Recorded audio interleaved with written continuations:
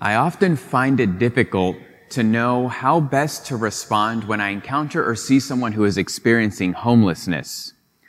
But this one time, I built up the gumption to invite a gentleman that was at a street corner into a fast food restaurant right nearby for a meal.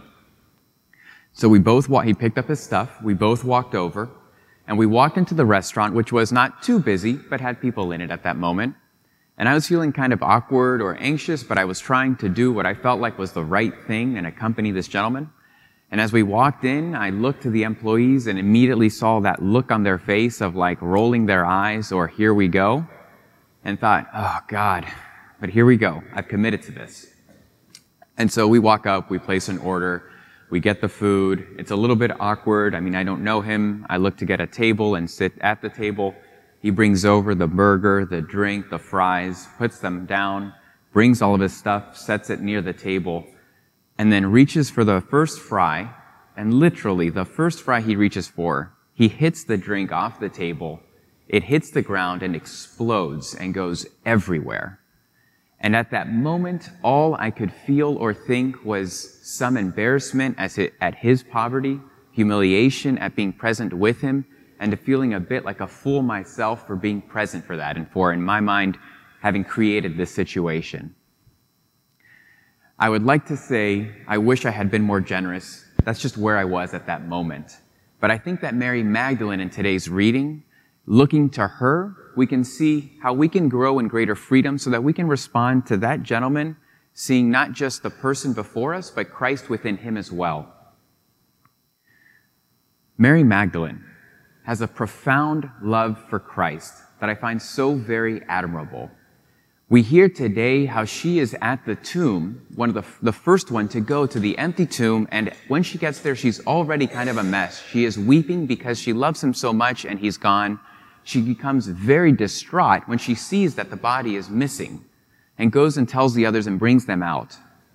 What we don't hear in today's reading is that just 2 days before, she had been present at the tomb when Joseph of Arimathea brought Christ's body and buried it. And she had stayed outside of the tomb in vigil afterwards. And before that, she had been with Christ at the crucifixion when so many other disciples had fled, except for Mary and John. Mary Magdalene also had stayed present at the crucifixion, which is to say the discomfort that I felt with this gentleman at the restaurant, Mary did not feel when she was with Christ because she had a profound love for him. She was fine being with Christ in his poverty, in his humiliation, and even being associated with him, even if it meant that people would think that she was a fool or thought worthless for that. The reason Mary Magdalene was able to respond to Christ's love was able to respond and be present to Christ with such great love is because he had already saved her life before that. The first time that her name appears in the Gospels, she is listed along with a group of disciples who were accompanying Jesus in his ministry. And next to her name it says, Mary of Magdala, the one from whom 7 demons had been cast out. Which is to say that in her encounter with Christ, she had experienced him relieving her of some terrible illness or spiritual malady.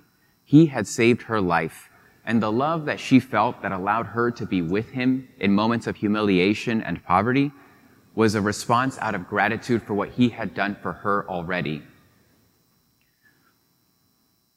One additional point that I like before I try to bring this all together.